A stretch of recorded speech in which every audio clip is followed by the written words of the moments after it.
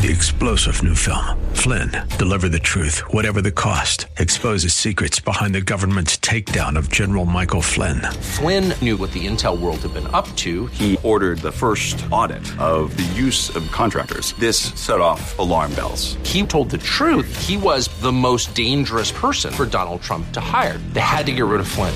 Flynn, deliver the truth, whatever the cost. Available now. Watch it today. Go to salemnow.com. salemnow.com.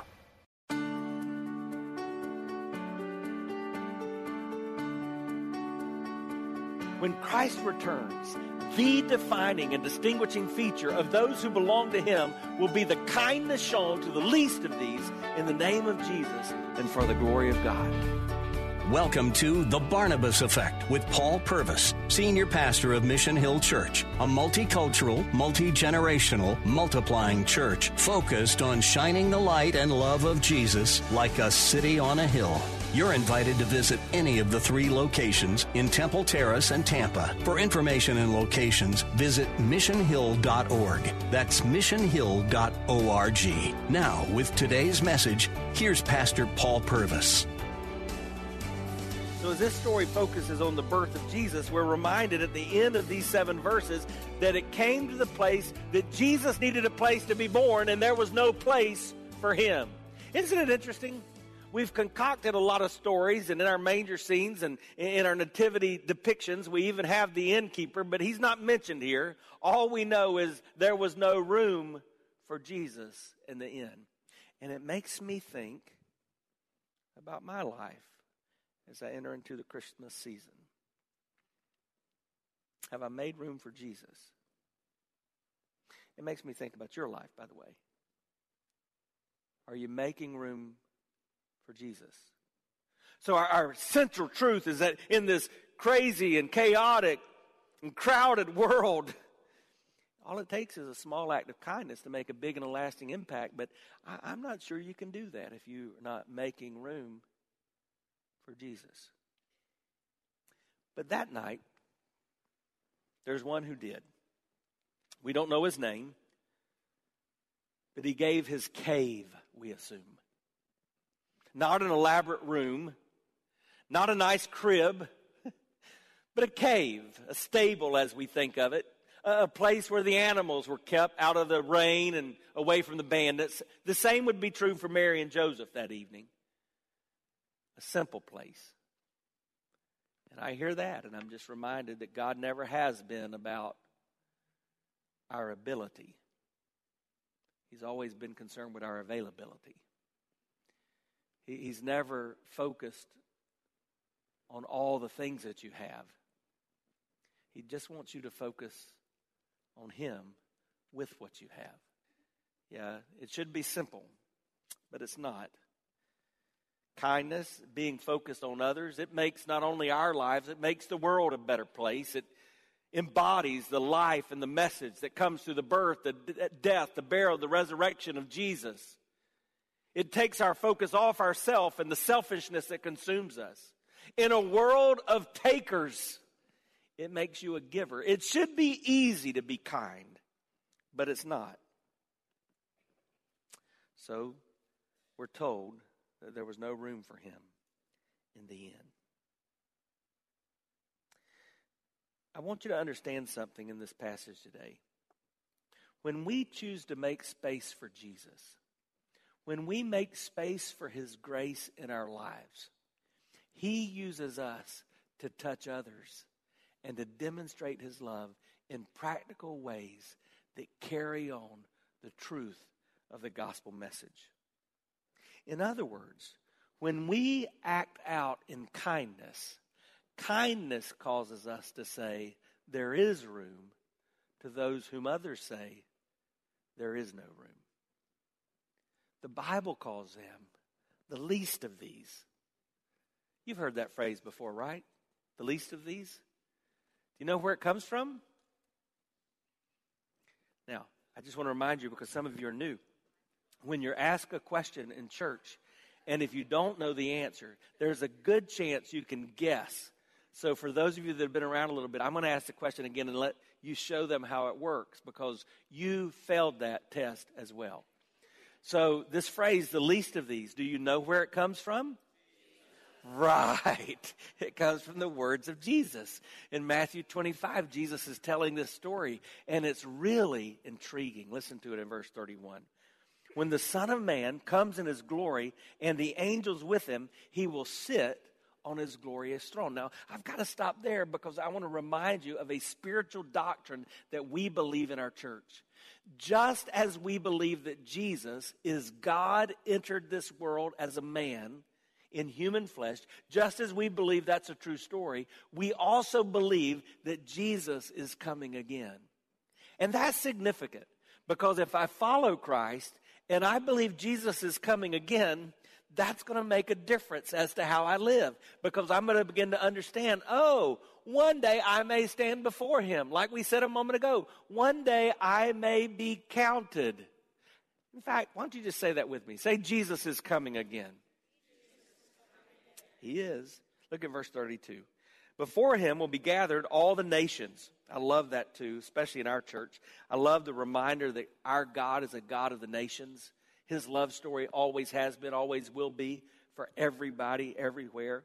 He will gather all the nations and he'll separate people one from another as a shepherd separates the sheep from the goats. And he will place the sheep on his right, but the goats on the left. Then the king will say to those on his right, "Come, you who are blessed by my Father, inherit the kingdom prepared for you from the foundation of the world. For I was hungry and you gave me food. I was thirsty and you gave me drink. I was a stranger and you welcomed me. I was naked and you clothed me. I was sick and you visited me. I was in prison and you came to me." Then the righteous will answer him saying, "Lord, when did we see you hungry and feed you, or thirsty and give you drink? When did we see you a stranger and welcome you, or naked and clothed you? When did we see you sick or in prison and visit you?" And the king will answer them, "Truly I say to you, as you did it to one of the least of these my brothers, you did it to me." Some of you know that passage goes on to describe those that the king cast away.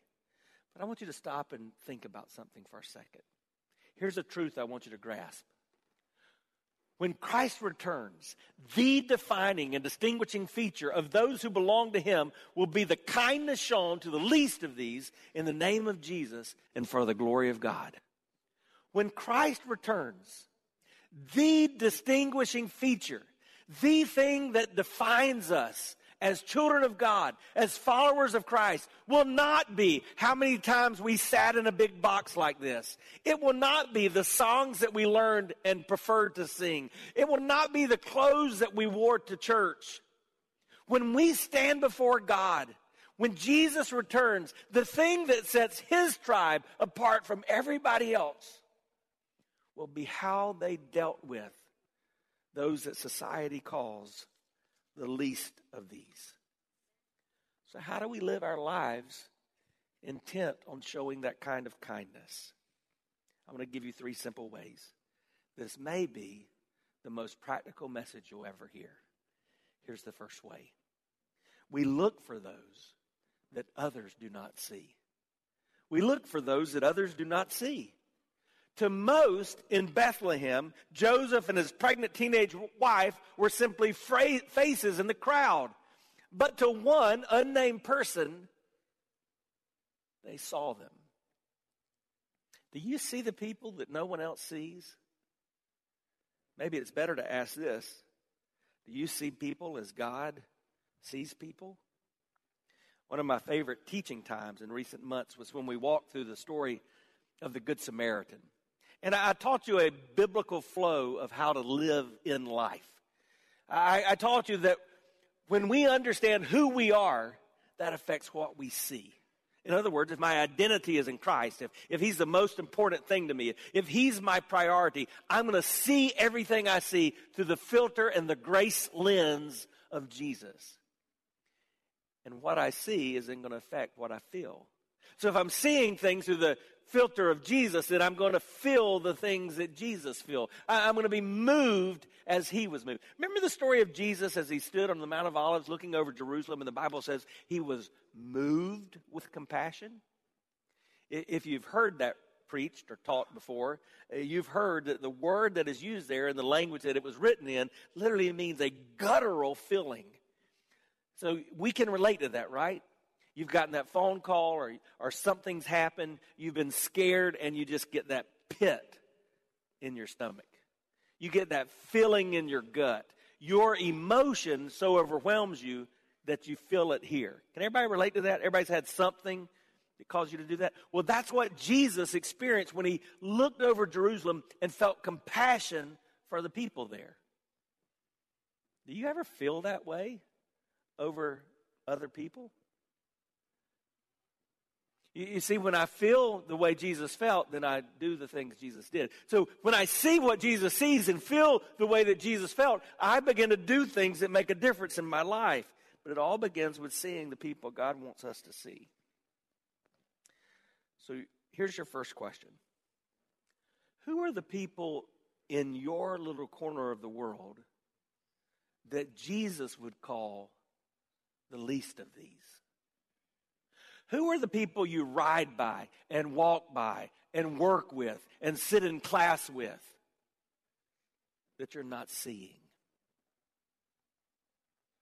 Could it be the homeless or the hungry or the sick or the imprisoned or the poor or the orphaned or the addicted or the outcast?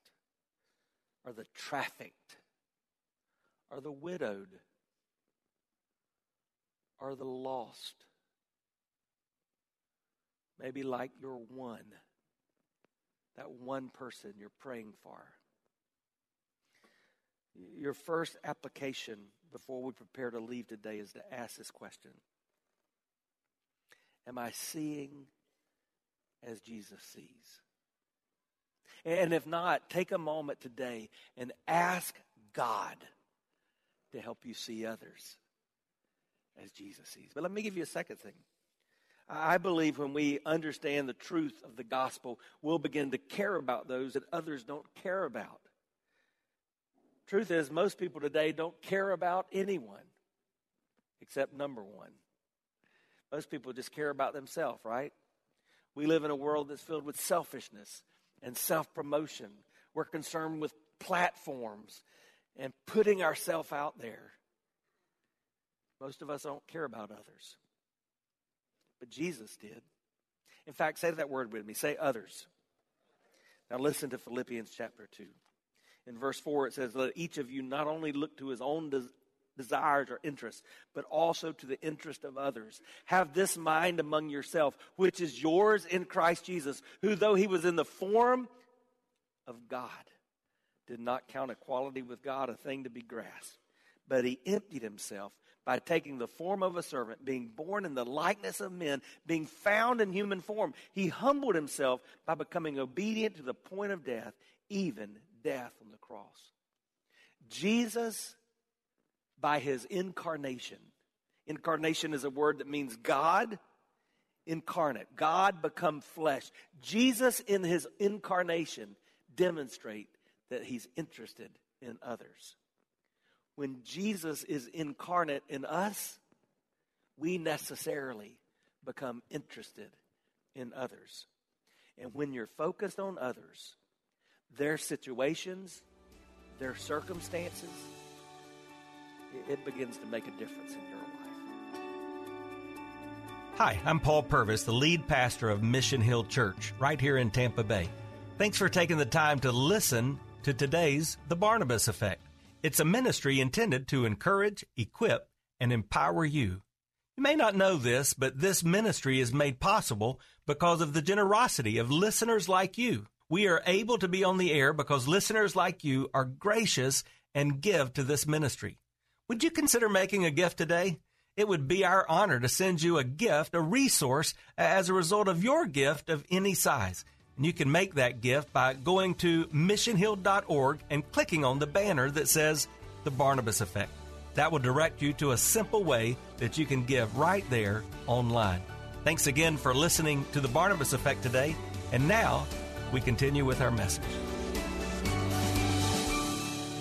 This week our family was able to make a quick trip to South Carolina. Some of you know my dad has had what seems to be, apart from a miracle of God, an irreparable brain bleed that's affected him and certainly will ultimately take his life. And so there were some sweet moments. There were some very sad moments. But in one of the moments, my dad was getting a little agitated, and all of our family, I mean, we took everybody there. We got 7 in the Purvis pack, and we even took our 2 dogs just to make it exciting. And I was afraid he was getting a little anxious, and so I said something to someone there at the rehab that's like a nursing home. And they just shook their heads and said, "Oh, no, don't you dare leave. You don't know how many people are residents in this nursing facility that never have a visitor. They have children that live in this town, some of them multiple ones, and they never come by and touch them with love." See, what happens as we go through life, if we're not careful, we become hardened. We maybe feel like we can't make a difference. We can't do everything we'd like to do, or we can't change a situation. And so we become hardened, and we drive by that person on the street. Or we look at that person who's struggling with an addiction or who has made lifestyle choices that we know are wrong. And rather than loving them with the love of God, we condemn them and judge them and look down on them and harden our hearts toward them. And that's not the Jesus way. And so I would challenge you today, not only as you prepare to leave this place, ask God to help you to see others as he sees others. Help him to feel what he feels. Ask God to break your heart for the things that break his. Ask God to move you and stir you in the way that he is moved and stirred. Ask God to tenderize your heart this Christmas. But here's where it gets real practical. Because remember, we said we have to see what he sees. We have to feel what he feels. But then we have to what? Do. Sometimes we have to do something. Do something that no one else is doing. Everybody say, do something. Boy, that's so important. You know what we have to do to have a relationship with God? Nothing. Isn't that cool? You don't have to do anything. Jesus did it all.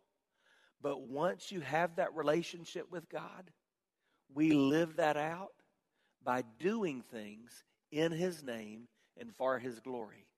See, here's what I think. I think that night in Bethlehem, there were a lot of people that saw Mary and Joseph. This was a little teenage girl that was about to burst. It was a small town. They were probably shaking their heads. If it was southern Bethlehem, they were saying, "Bless her heart." They saw her. Some of them may even felt something.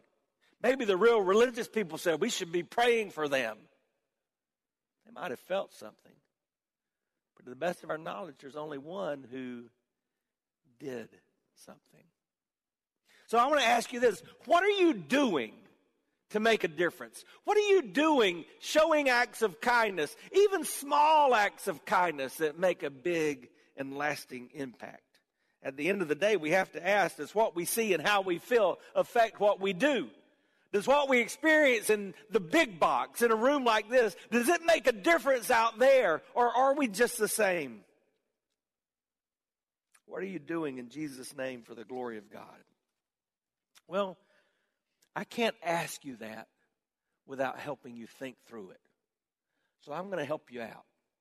So I hope you're taking notes, whether it's with your thumbs on your electronic device or whether you've got a pen, pencil, lipstick, Crayola, mascara, and a piece of paper. And think about these ways you can do something. Say do something. Like this. You know you could visit a jail. Jesus said, "I was in prison and you visited me." When's the last time you visited a jail? What do I do?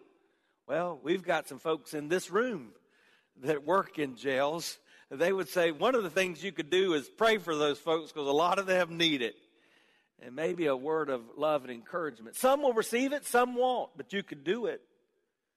Did you know you can make a care bag for a homeless person? There's no one in this room that doesn't have the ability to do that. To take a plastic bag. If you can't afford a Ziploc bag, use one of your old grocery bags. Take a plastic bag and maybe buy one, get one free crackers or some buy one, get one free juice boxes and make some things that you put in there. Buy one, get one free toothpaste and toothbrush and just make a care package. Some of you are saying, well, they'll just throw it down. Some of them will, but for some of them, it will be the only nourishment and the only love and care that they get. And you're doing it for Jesus. Why? See, this story in Luke 2 and Matthew 25 are related. When Jesus was born, he was born as one of the least of these. Jesus was born as one of the least of these. He spent most of his life hanging out with the least of these. And guess what? When he died on the cross, he died between two criminals, two of the least of these in societies. Jesus embodied the least of these. That's why he would say, hey, when you fed the poor, when you visited the imprisoned, when you cared for the sick, when you clothed the naked, when you gave water to the thirsty, you were doing it not just to the least of these, you were doing it to me. That's the Jesus way. So how about it? In this chaotic and crazy, crowded world, would you ask God to help you demonstrate his love in practical ways? With simple acts of kindness that could have big and lasting impact. See, when you understand who Jesus is, you understand the importance of seeing and caring and doing for the least of these. Celebrate Christmas in the least likely places. Look in your little corner of the world and see who God wants you to demonstrate his love to. No strings attached. Take the opportunities you have for gospel conversations. But if not, just do it in Jesus' name and do it for his glory. And why should you? You should because if you're a follower of Jesus Christ, God loved you when you were one of the least of these. Is there anybody else who would agree with me? I'm so thankful that everybody doesn't know me like God knows me. Yeah. See, God knows how much we need him. We gather in places like this and we can kind of downplay that. We can dress ourselves up. We can put on the nice language. But God knows that every one of us are in desperate need of him. That's why it says in Romans 5:8 that God shows his love for us and that while we were still sinners, Christ died. Do you get that? God loved you when you were just one of the least of these. That's the gospel. Let me make sure you understand that, then I'm going to pray with you. The Bible says that every one of us are born sinners. That's not something we do. It's who we are. It's our DNA. We're born in the least of these. And that has consequences. If it's left undealt with, it's going to separate us from God, which means here on this side of heaven, we'll miss out on God's best. We want to experience the fulfillment of life that he promises. And it means that when we die, we'll experience the punishment that we deserve for our sin.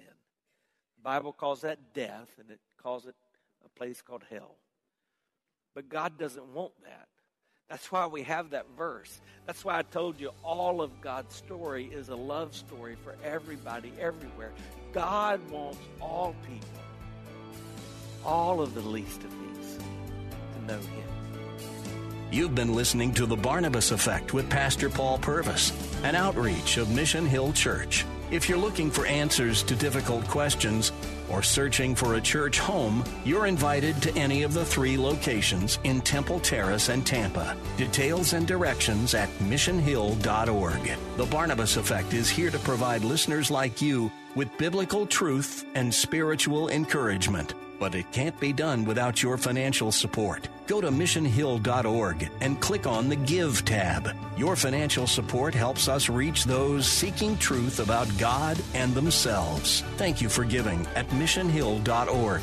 And join us weekdays at 9 a.m. for the Barnabas Effect with Pastor Paul Purvis on Faith Talk AM 570 and 910.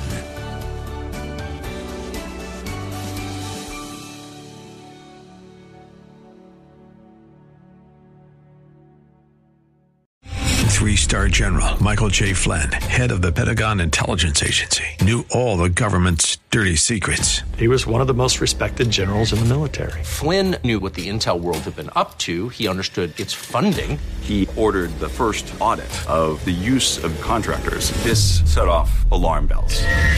The explosive new documentary, Flynn, Deliver the Truth, Whatever the Cost, uncovers the facts behind this scandal. Flynn told the truth. He was the most dangerous person for Donald Trump to hire. I find out the worst enemy that I'm going to face in my life is right here in America. They took my assessment and they wanted me to change it. And I was like, I'm not changing it. They had to get rid of Flynn.